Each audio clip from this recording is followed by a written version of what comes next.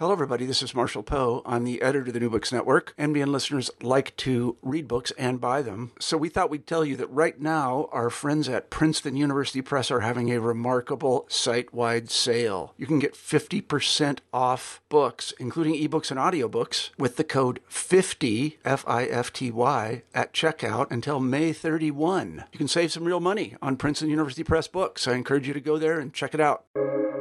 Welcome to the New Books Network.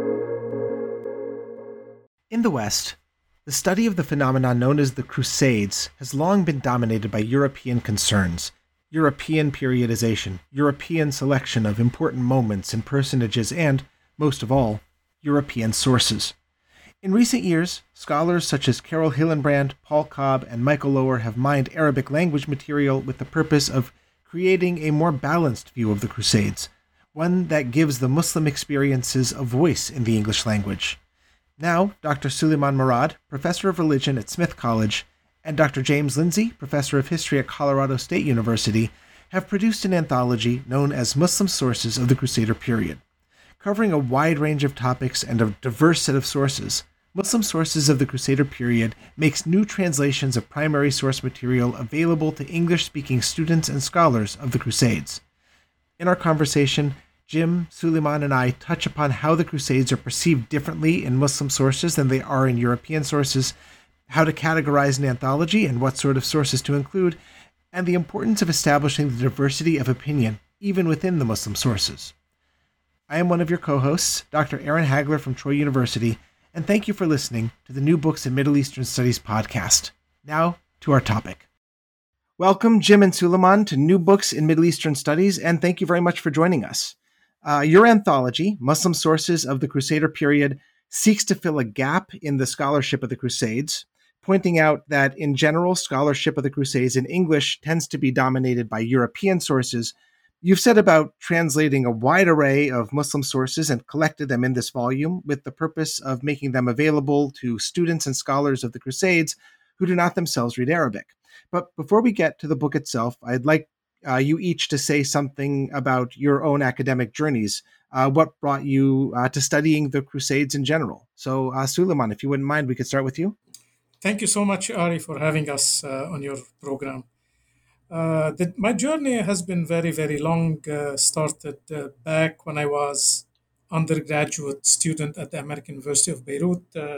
At that time, I was studying mathematics, and I took a few courses in Middle Eastern history, and the topic really excited me tremendously. Part of my own essentially questions were related to the political reality of the Arab Muslim world at the time when I was growing up. So I wanted to find answers for that. And when you study the modern period, soon you realize you can't understand it properly until you study the pre-modern period. And when you go to the pre-modern period, you realize you cannot understand it properly unless you study the medieval period. So it became like a domino effect backward. Mm-hmm. Anyway, accidents made me focus part of my work on the period around the Crusades. And I start reading both scholarship and novels about it. And actually, I became very, very excited about it, interested in it, realizing its complexity, and everything, as the pun goes, is history from there. Very good. I totally relate to how one thing leads to another. It almost feels like you're trying to scrabble your way out of quicksand, and you just keep getting pulled in deeper and deeper and deeper as you realize you need to go back further. Indeed. And when I got essentially to late antique, started studying Syriac, the origin of the Quran, the world from which Islam came, I also realized you have to dig deep into pre-modern, the period before late antique, into ancient Iran, into the Greco-Roman world. And there I said, I can't do it.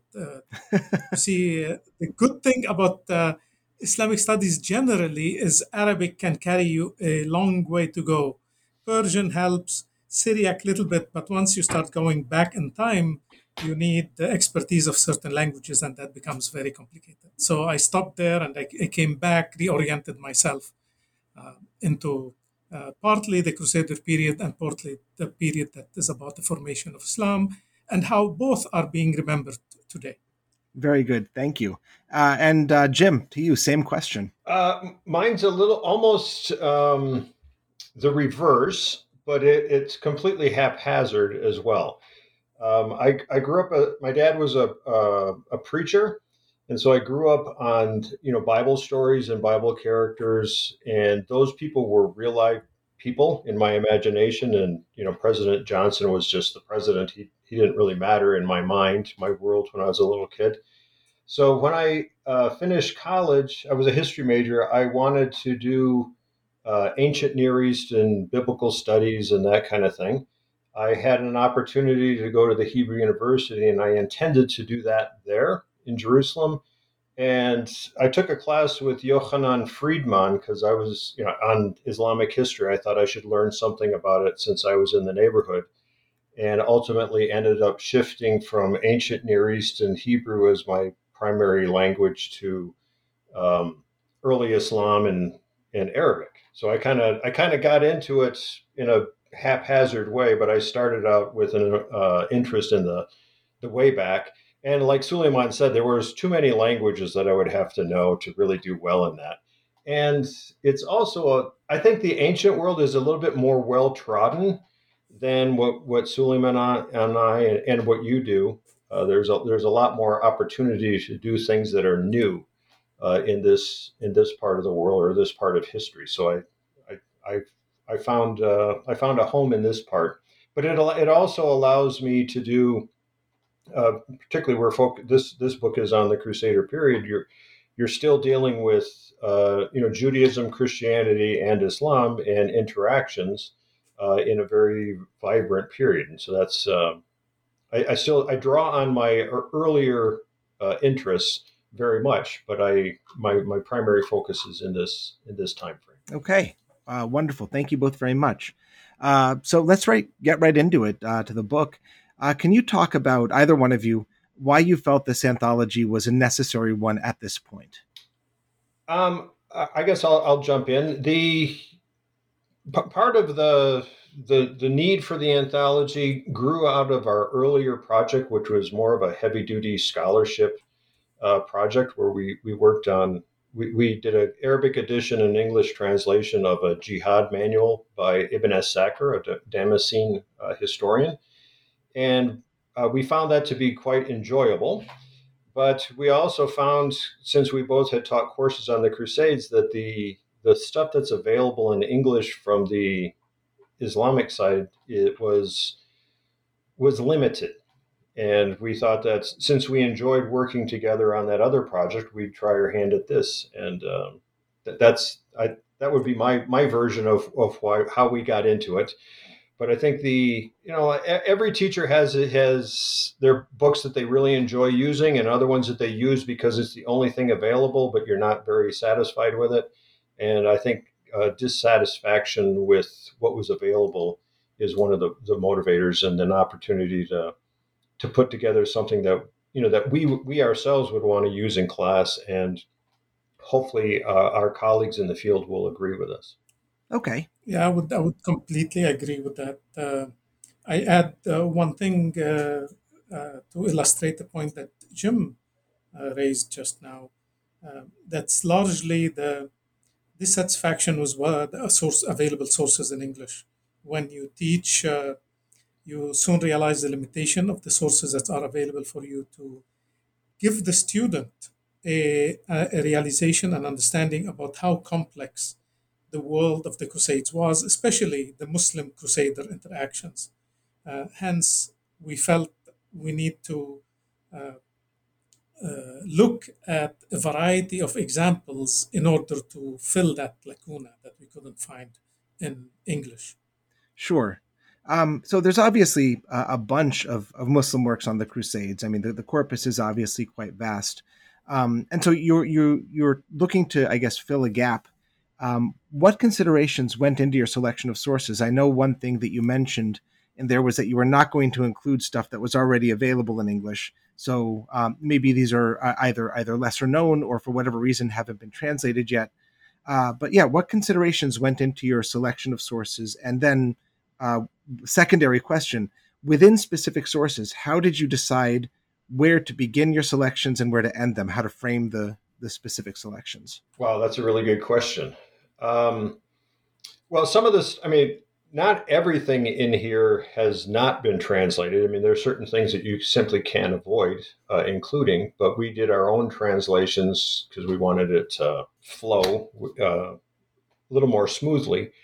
Um, I would say my biggest dissatisfaction with the stuff that was available, it was heavily based on chronicles, and it tends to be heavily based or focused on Saladin and Richard and the Third Crusade, that period. And we wanted to illustrate that what we call the Crusader period is a much chronologically much larger area, and also to convey the idea that from the point of view of the Muslim actors, the Crusades are not necessarily anything new, but they're sort of like the latest phase in an ongoing story. And so, in choosing the sources, we wanted to um, bring to, I guess, bring to light to students and colleagues as many voices as possible. Disparate kinds of voices. So we have poetry, we of course have chronicles, but we have religious texts, we have geographical texts, we have inscriptions to to demonstrate to the reader the breadth of what's available and what scholars and students can use to understand this period more in its complexity a little bit better. When you say Yep. oh, sorry, go ahead, Suleiman. I'm just completing this excellent thought that Jim contributed to say that indeed the complexity and the diversity of the sources of the Muslim sources is a matter of great richness for the student of Crusader history. But I want to go back to a point that you raised, Ari, at the beginning, that largely Crusader historiography is determined on the basis of European agendas. I don't necessarily say this in any negative way, in as much as European history hegemonizes the way the story of the Crusades is told, including what Muslim sources are identified as interesting to read. And here, when you are a European historian, you want to look at who was the interlocutor of Richard the Lionheart, who was the interlocutor of St. Louis the Ninth. You identify specific people or specific periods, and you go look what was the Muslim reaction to that. That is not how the Muslims saw the Crusades.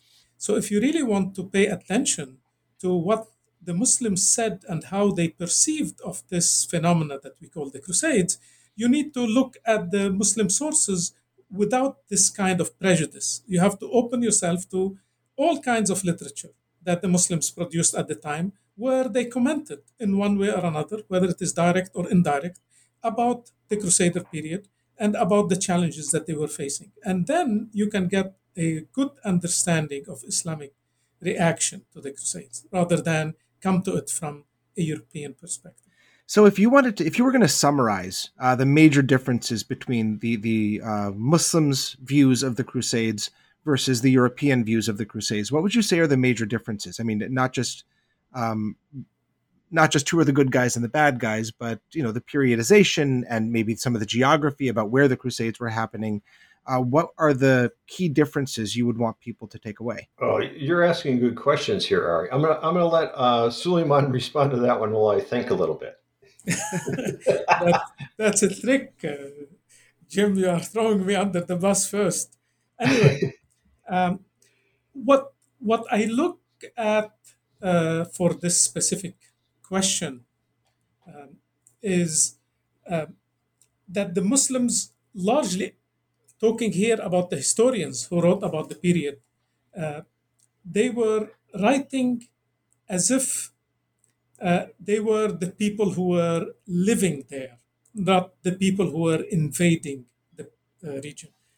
In reality, there is a little bit of a complexity about that. That some of the historians were not actually from, say, Syria and Egypt. They came, like Al-Khatib al-Isfahani, who was the secretary of Saladin. He came from Isfahan. He's not a local person. But when he wrote history, he wrote as if the Crusaders came and invaded us.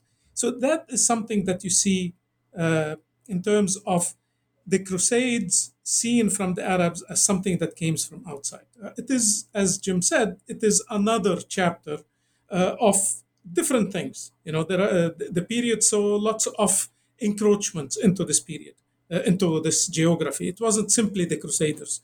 At some points, the Muslims were having battles with the Byzantines. A couple of decades before, you have the Seljuks coming and invading greater Syria and challenging Egypt. So the period was in transformation. And the Muslims were commenting on lots of things that were happening around them, and not only the Crusades or the Crusaders. And that is a major distinction. Let me go back and rephrase it. When we want to look at the Islamic history of the Crusader period, we need to look at the history of a geography and what was happening there from the, or as the Muslims saw the important things that happening there. And therefore, the Crusades were not the most important thing. They were a serious challenge, but they were one of several important things that were unfolding. And the Muslim historians and religious scholars were trying to struggle with all of the struggle, all of these transformation together, rather than at one thing at a time. If you look at Crusader history from European perspective, it's largely a series of campaigns that were tied to varieties of geographies. At one point, European history decided that they want to zoom only on the encounter with the Muslims. There is a revisionist historiography of the Crusades today that tries to see the Crusader phenomena as varieties of campaigns into different geographies, including against the Byzantines, including parts of Western Europe, and then later on Central and Eastern Europe. So they start looking at it again from the perspective of the totality of it rather than from one angle of it. So I think Jim must have thought of something, so I'm going to stop here.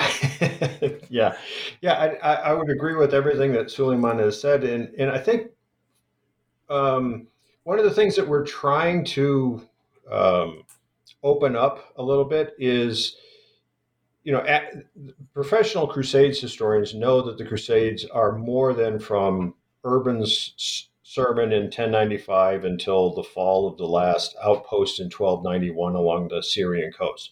Nowadays, historians know that what we call the Crusader enterprise is much larger. It includes Spain, it includes North Africa, it includes Sicily, southern Italy, but it still is focused on the Eastern Mediterranean primarily.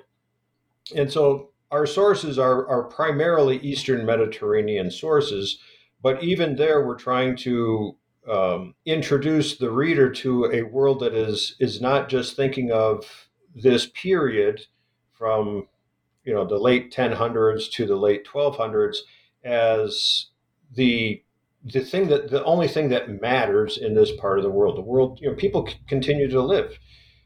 Day-to-day life continues to go on.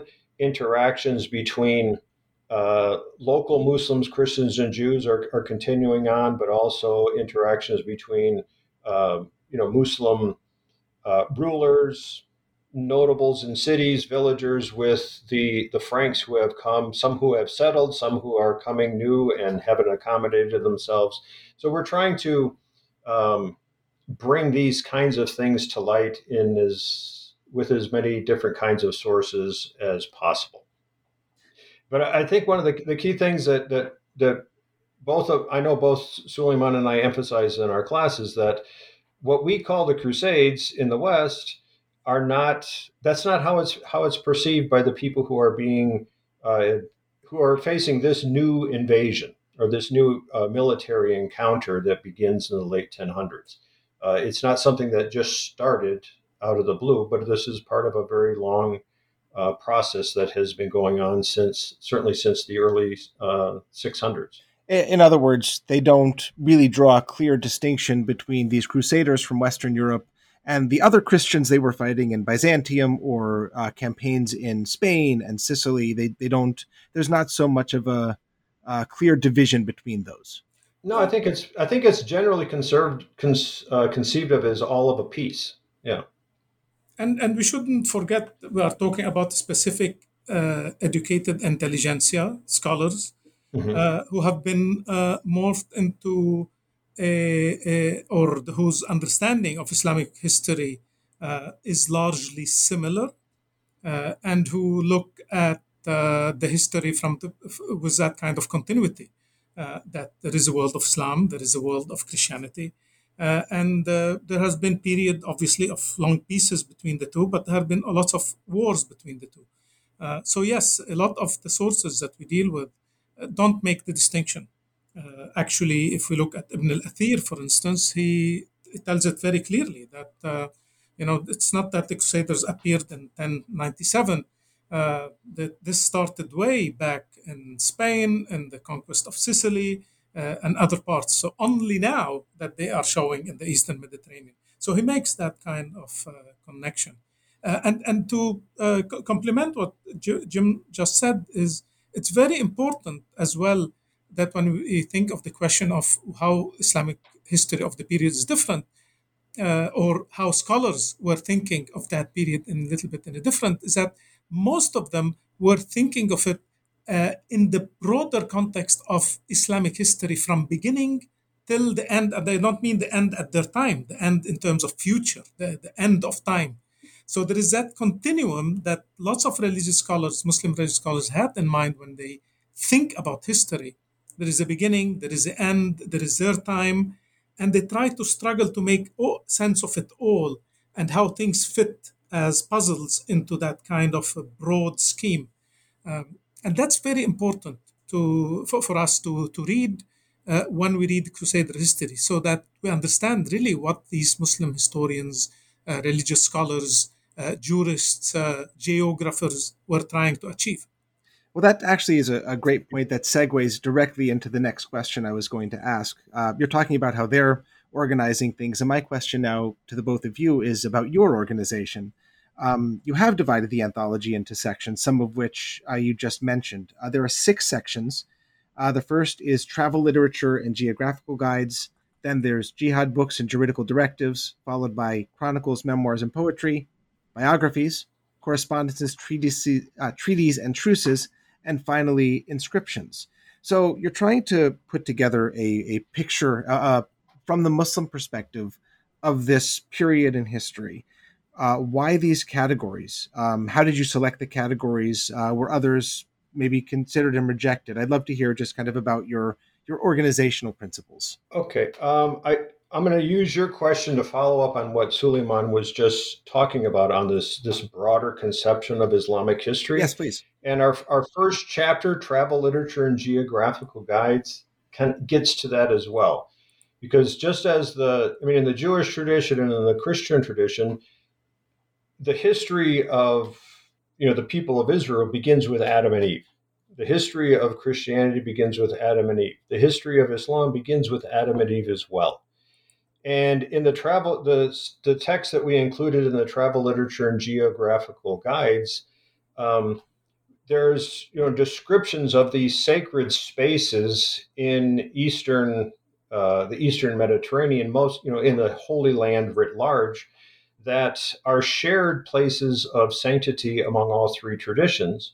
And so obviously the authors here are Muslim authors, so they're focusing primarily on their interpretation of these sites, but they're not exclusively only Islamic sites. They know that Christians are there. They know that Christians venerate them or that Jews venerate them. And by including these texts here at the very beginning of the anthology, we're trying to set the tone for introducing the reader to this larger world of there's a variety of monotheistic communities that are sharing this space and seeing it in similar ways, but also in uniquely different ways.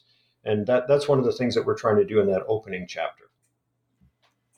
And I'll turn it over to Suleiman now. Yeah, absolutely. Thank you, Jim, for that. That's exactly, we talked a lot about these categories and how to divide them, and went back and forth in terms of arranging them, putting one before the other, etc. And finally, we settled on this precisely along the line that Jim said, because again, the stereotypical understanding of the Crusades is that here you have the Crusaders who came, conquered Jerusalem, committed a huge massacre, killing 70,000 Muslims, and took Jerusalem away from the Muslims. And ever since, the Muslims were trying to take it away.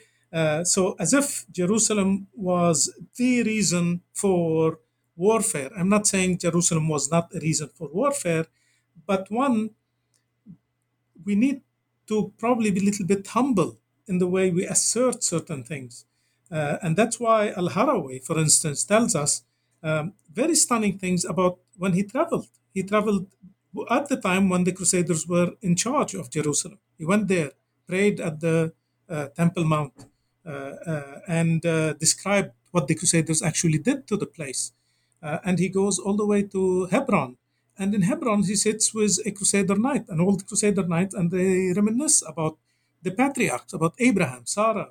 And that Crusader guy, when he was a kid, he went down and helped rebuild the sanctuary because at one point it seems it has collapsed. So he was there, and Al-Harawi tells us that actually he found that discussion with the Crusader knight and extremely revealing on the one hand.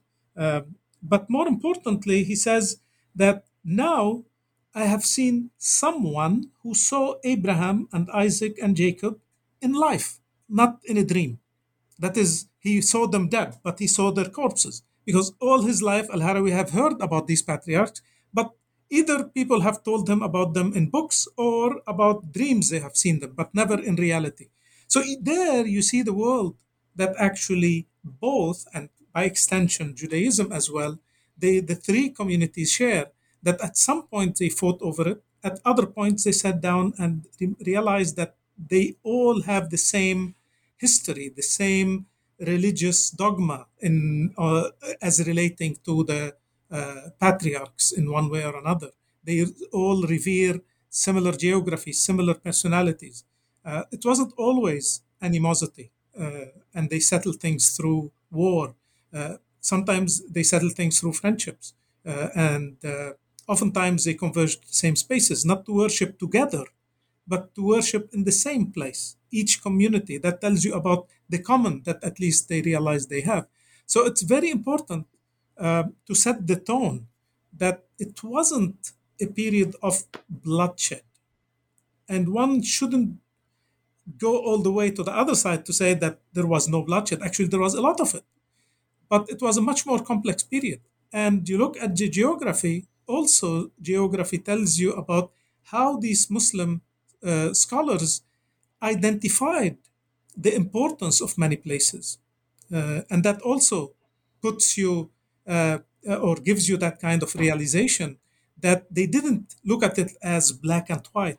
They often looked at it as shades, complex shades. Ibn Jubayr tells us about this church that used to be a mosque where Muslims go to worship, and the Crusaders are also there, but they are in a different corner and also they worship. So again, plenty of this kind of material that witness some kind of coexistence that was present. And you have that from the perspective of Muslim sources in a very clear way, not tangential way or not speculative way. It's a very clear way that complicates, again, our understanding. And that goes into the different categories of the other books that we have, that it's important to look at the varieties of what the Muslims produce at the time in order to, again, directly or indirectly talk to that challenge that we call the Crusader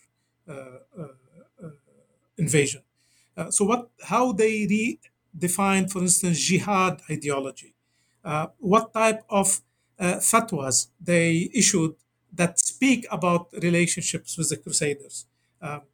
And the most important feature of Islamic historiography that often doesn't get consulted is the art of biographical dictionary, which is a form of history. Although it might be a little bit of a praise of a certain figure for the most part, especially rulers. But that also, talks about them, what they contributed, how the authors of those biographies saw that person achieve certain political, religious objectives. So it's very important when you study the Crusader period to see how Muslims thought of Nuruddin, for instance, who was probably the most important Muslim political leader of the period, definitely of the 12th century, much more important than Saladin. And then you read his biography and realize that the biography is not obsessed with Nuruddin's relation with the Crusades or wars with the Crusades. It contextualizes, again, Islamic history in a broad geography with many concerns. And that is very important for the student of Crusader history to realize. So that's essentially the idea behind this kind of division, is that it gives you not a saturated, because in final analysis we have a limited number of words that we can do. That's always a challenge for publishing a book. But you can give the student an ability to zoom on a genre of literature and get to appreciate how Crusader period is told through that genre. So through biographical dictionaries, through geography, through jihad books, through chronicles, and above all, through two other things that are not always part of the story. Inscriptions, how people went around dedicating inscriptions for mosques, for castles, for things of that type, or correspondence, treatises, and truths that often get buried in our understanding of that period, because often it exposes much more complex world than the simple narrative that we want to tell. I think one of the things that's so successful about it is that you do include a whole bunch of different perspectives, even within those categories. Like right in the middle of the second chapter of the Jihad books and juridical directives, you have a translation of Ibn Taymiyyah's directive against the Shia, which is, it kind of goes to serve the point that this was not unified Christians versus unified Muslims, but that even within each community, I guess this is highlighting the Muslim community, that there's still significant division within the community. Absolutely. And if you see why Ibn Taymiyyah, it's not the only reason, but one of the reasons he's angry against the Shiites is because he considered them to be collaborators with the Crusaders. So that adds to what you just said, Ari. Yes. About the complexity. That's not one group against another group. It's much more complex, at least the way some people imagine it. And not only collaborators with the Crusaders, but also with the Mongols. So I mean, the sort of in his day, those are the two external powers that are pressing on the area, and he kind of ties them both in there together. And the Shia are the bad guys for him. Well, another thing that we in that first chapter, Suleiman had brought up Ibn Jubair's some of his discussions, and he's from Valencia. He's from Spain, so he's from the Western Mediterranean. He's come here, and in his descriptions of the city of Acre and the city of Tyre, I mean, the headings in his texts are, this is the city of Tyre, may God destroy it. The city of Acre, may God destroy it and restore it to the Muslims. Even though he's talking about interactions, and they seem to be, he describes a Christian wedding that he observes, and he's a wonderful testifier to what he has seen. He still needs, he still, as the outsider who has not gotten used to the Franks here in this part of the world, like some of the other authors who have interacted with them, he still wants to restore the world to the way that it's supposed to be, with his version of Islam in charge, which is, again, which takes us back to Ibn Taymiyyah, who is, his Sunni supremacism is very much on parade in that fatwa. That the natural order of things is that the Sunnis must be in charge. Anything that upsets that, he doesn't like. And I don't know if I would enjoy spending time with Ibn Taymiyyah, but I enjoy reading him because there's no nuance in much of what he writes. So it's very easy to teach from. He's very clear in what he wants to communicate. Absolutely. which I think is fun for students when they encounter that, because many of our students are a little bit more reluctant to actually articulate what is going on in their own minds, because they don't want to step on anybody's toes. The authors that we're translating here, they didn't mind stepping on people's toes, because that was rhetorically acceptable at that time. Stomping on people's toes, which is even. another right, which is another way of entering, getting the students to enter into a world that's very different from their own, and to understand it on its own terms, and not to impose our expectations of what's normal on the past. Yeah, absolutely. Okay. Yeah. But another thing, you brought up the jihad things. One of the fatwas that we include in there is a fatwa against selling arms to the Franks. Okay, so he's not going to issue a declaration that you should not sell arms to the Franks if people are not selling arms to the Franks. Of course. So it gives you an insight into right there on that economic interaction that is existing in the Eastern Mediterranean at that time. So some authors. Go ahead. And if I add one last thing, yeah, we try to include a lot of poetry, because often poetry echoes a lot of feelings, and poetry was, as many scholars, when I was a student, used to say, it was a newspaper of the time. That when you want to write something and disseminate it in the fastest possible way, you do it in the medium of poetry. So poetry was very important at the time. There's plenty of poetry that is very relevant. And unfortunately, lots of scholars keep poetry aside because it's hard to translate. So we try to struggle with many poems in order to translate them, precisely to give the student and the scholars who are interested access to that world from all its perspective. And poetry is extremely important. Well, thank you for that, because I can attest that poetry is extremely difficult to translate. Some authors in here feature quite prominently. Ibn Asakir, my own personal favorite, Ibn al-Athir, Ibn Wasil, Sibtim al-Jawzi. These are obviously the big names, and they kind of their sources come back again and again. You return back again and again to them. Who would you say is maybe a lesser known source that you have in here, who you feel provides value to non-Arabic speaking students and scholars of the Crusades? Well, I'm going to pick up on the poetry. Yes, please. We included Qaisarani's poems about Frankish and Greek women in Antioch, and it illustrates the importance of poetry, but it also illustrates that it does not matter the time period, the culture that a man may come from. They invariably have the same response to beautiful women.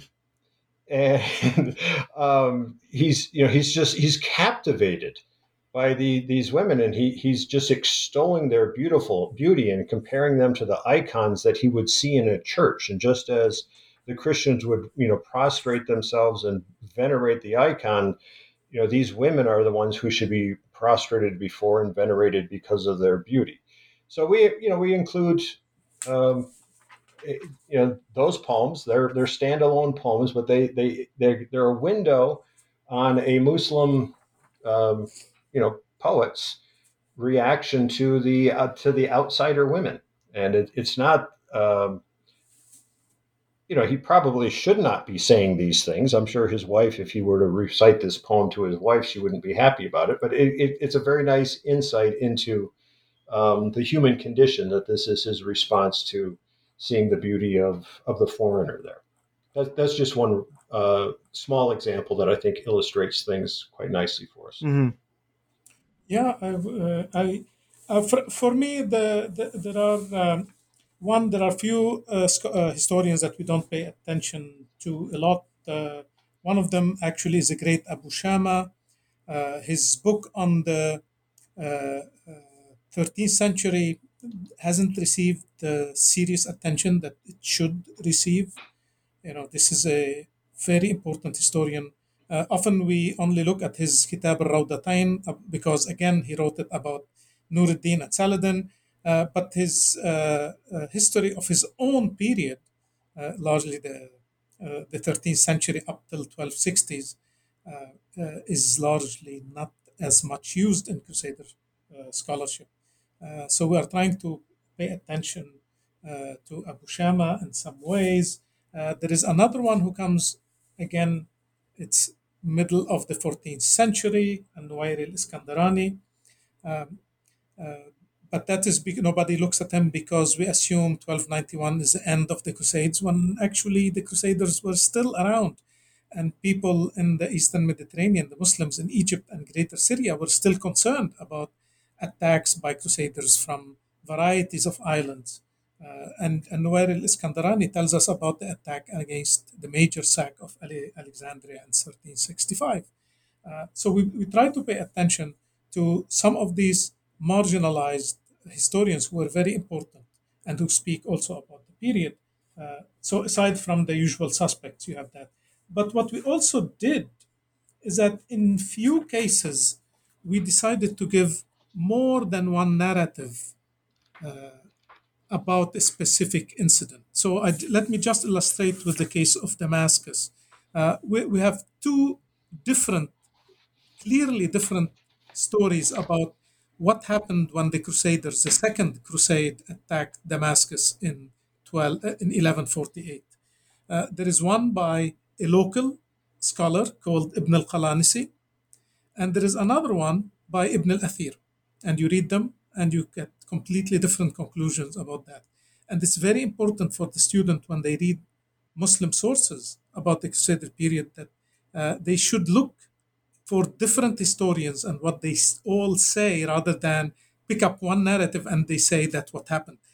Actually, of the two, from my own judgment, and that something came up in the discussions that we had with Jim as we were translating them and commenting on them, is that Ibn al-Qalanisi clearly is trying to exaggerate a lot of details, whereas likely Ibn al-Athir is more down to earth in terms of his narrative. But that's my judgment as a historian. Nevertheless, it's very important for the student to look at more than one narrative. The same way with the capture of Jerusalem.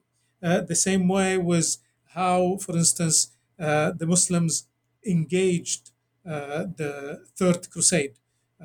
So the Battle of Hattin. Things of that type, look at it from different historical perspective. What Ibn Athir said, what Al-Katib al-Isfahani said, what Abu Shama said, because uh, they got their information not always from the same sources. And that nuances a lot the narrative and helps us understand where certain historians try to exaggerate, try to praise, try to use more what you call the stage of history in order to sing the praise of a specific leader versus actually telling us what really unfolded in an event. So, And that's extremely important. so what do you think accounts for the fact that sources like Al-Nuwairi, Al-Iskandarani, and Abu Shama are kind of ignored, while the big names, Sibt, Ibn al-Jawzi, and Dhahabi, and Ibn Asakir, and Ibn al-Athir, their popularity has proliferated? Why these and not those? Obviously the biggest factor is availability in English. So now Ibn al-Athir is available in English. Everybody is able to read Ibn al-Athir.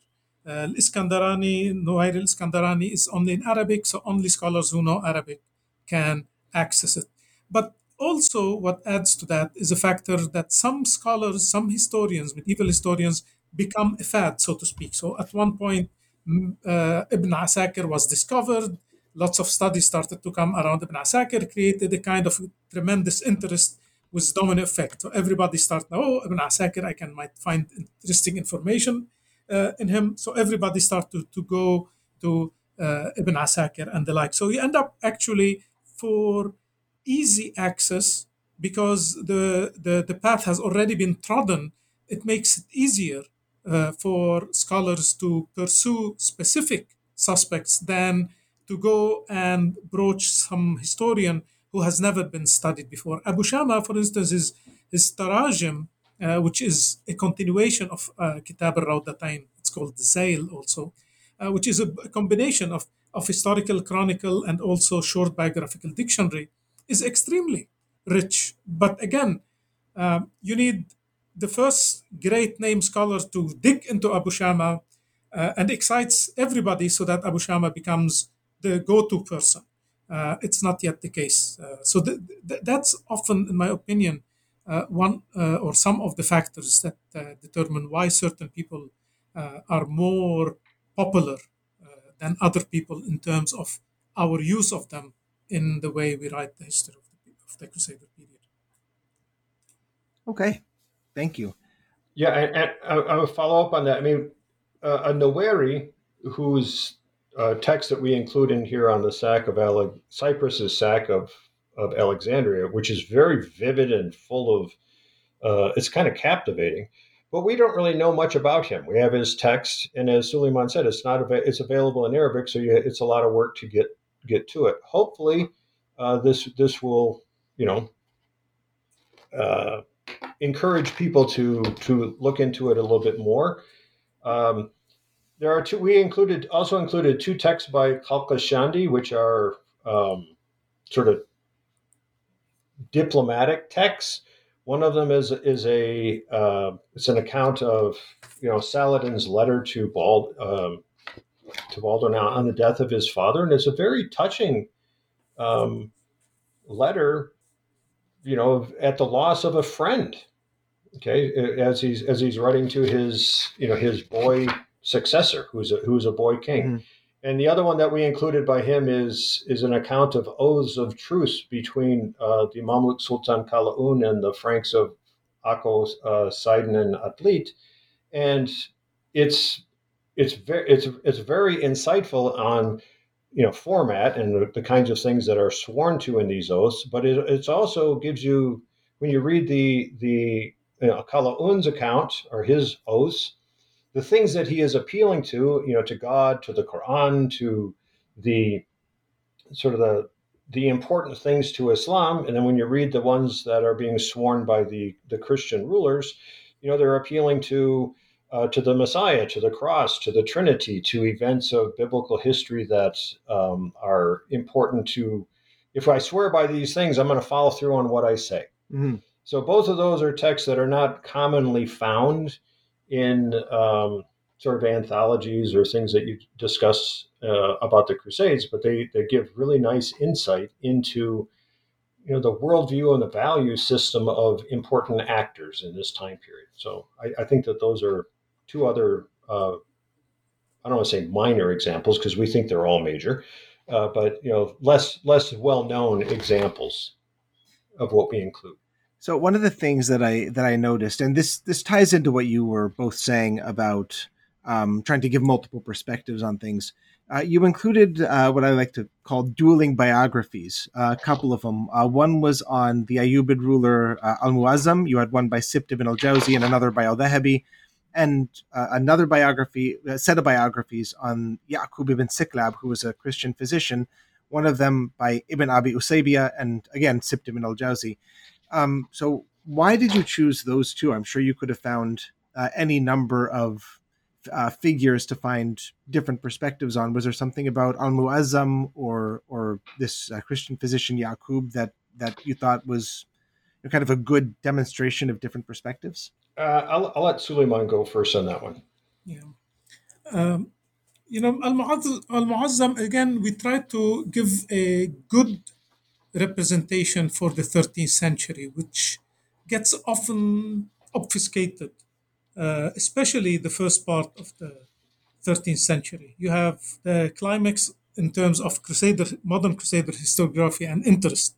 You have a tremendous incident in the Third Crusade, and there is a huge jump almost to to a large extent to Saint Louis in 1249, 1250, but more interestingly toward the end, 1291. And you feel that the 13th century the scholars of Crusades really are not really interested in it. They already have decided that the Crusader project is tittering and about to fall apart. And that's why we picked a lot of examples, including the biography of Al-Mu'azzam, because Al-Mu'azzam was a major figure in greater Syria at the beginning of the 13th century. The reason we didn't do proper work in terms of dual biography because we don't want to bore the reader, but we highlighted elements, especially using Zahabi, where his biography of the same person, either Al-Mu'azzam or the physician Yaqub ibn Saqlab, featured something tremendously different from the other biography, which he also was aware of. And that helps us as scholars, and that goes back to a point that we try to make, Jim and I, is that it's very important as student of history that we ask the question, what is the objective, what is the interest of a chronicler, of a scholar, to be reporting something like that? Right? So what is the interest of Sibt ibn Jawzi to be writing a biography about his political patron, Al-Mu'azzam? Right? So it's not to read it and say, this is what Sibt wrote, therefore it must be correct history. I don't know. As a historian, it's very hard for me to determine if it is exact, correct history. But what I can determine, and that would be more interesting, is to get into the world of Sibt ibn Jawzi, why he decided to write the biography in the way he wrote it. And the only way I can determine that if I look at another biography of Al-Mu'azzam to see, did he take things out? Did he include things that the other biography didn't include? And that was a logic behind including one full biography from a source and selections from another biography in order to highlight that actually these authors were also makers of history. They were not simply reporters of history. They were trying to channel historical information about specific people in certain way. In this way, it is essentially an acknowledgement about the uniqueness of Al-Mu'azzam by Sibt ibn Jawzi. Al-Dhahabi didn't know Al-Mu'azzam, didn't care much about Al-Mu'azzam's place in history. So he commented to us that Al-Mu'azzam used to drink a lot of alcohol, which is a detail that Sibt ibn Jawzi decided to leave out. Right? And it's very important for a Muslim audience to realize that a lot of biographies of Muslim people have been written with an eye about their legacy, how you are going to shape their legacy, positively or negatively, which brings the authors and actually makes them more like actors than simple passive reporters of information. And again, the best way to achieve this objective is by giving more than one narrative about the same person or the same event, and allow the student, allow the reader to discover it on their own rather than tell them, trust me, it's much more complicated than that. No, give them the information and let them, like you, like me, reach the same conclusion through looking at the evidence. Well, I think that is a great place to stop because we're actually running up against our time limit. I want to thank you both so much. This has been really great. The book is incredibly useful. Before we sign off, would you mind sharing with us what you're working on now? I mean, you're just in the process of finishing this big project, so maybe it's a little premature to talk about the next project. But if there is one, well, there is one. All right. No rest for the weary. No rest. Well, Suleiman and I have found that working together is not only enjoyable, but we learn a lot. And I think we've talked about this at length among ourselves, that it's, if you do the monkish approach to scholarship and it's just you by yourself, you learn a great deal. But there are so many things that I've come up with that I bounced off of Suleiman that, what he brings to that conversation, he points out that, well, you didn't quite get that right, but what about this? And then you have that back and forth and you end up with a much stronger product at the end. So that's been a great deal of fun. But what the project that we're starting to embark on now is another translation project that we are going to be doing. We're tentatively calling it Biblical Messengers in Islam. And we'll be translating biographies of major biblical characters from Ibn Asakir's History of Damascus. And again, it'll be modeled on the format that we used in this book, so that we'll have study questions and contextualizing essays, so that it can be used in classes on Bible or comparative religion or Islamic religious ideas. And so that's going to be a great deal of fun as well. That's what we're working on. Well, we're getting started working on. That sounds great. I could use that right now. If you guys could, kick up the pace a little bit, I'd appreciate it. Well, I can't. We both could use it as well. So, Iman, you want to add to that? My only thing is that we have identified 10 personalities, 6 men and 4 women, because it's very important to realize that when we talk of biblical messengers and biblical prophets, from the Islamic perspective, they include both men and women. And I know in the Judeo-Christian tradition, we don't use the word necessarily prophet, but we use the patriarchs and matriarchs. So in the Islamic tradition, often they are addressed all collectively as messengers, and it's very important to give that kind of complexity that someone like Ibn Asakir, when he thought of the biblical period, he thought of the likes of Abraham and Isaac and Jacob, and David and Solomon, but also of Eve and Sarah and so many other, Mary and so many other women figures whom he considered as messengers, because in one way or another they came to either deliver or fulfill some kind of a divine duty, which is part of Islamic history. That's how he perceived it. Yeah, the way we're conceiving of it now, and again, this is the very beginning, so who knows what it's going to end up as. I mean, you've written Ari, you know how that works. But we're planning on doing Adam, Noah, Abraham, Moses, David, and Jesus would be the men. And then the women would be Eve, Hagar, Sarah, and then Mary. And all of them are, extremely important for their own reason. And in the Islamic tradition, Abraham, Moses, David, and Jesus are all recipients of Scripture. And so they're obviously important, but Adam and Noah are crucially important for obvious reasons as well.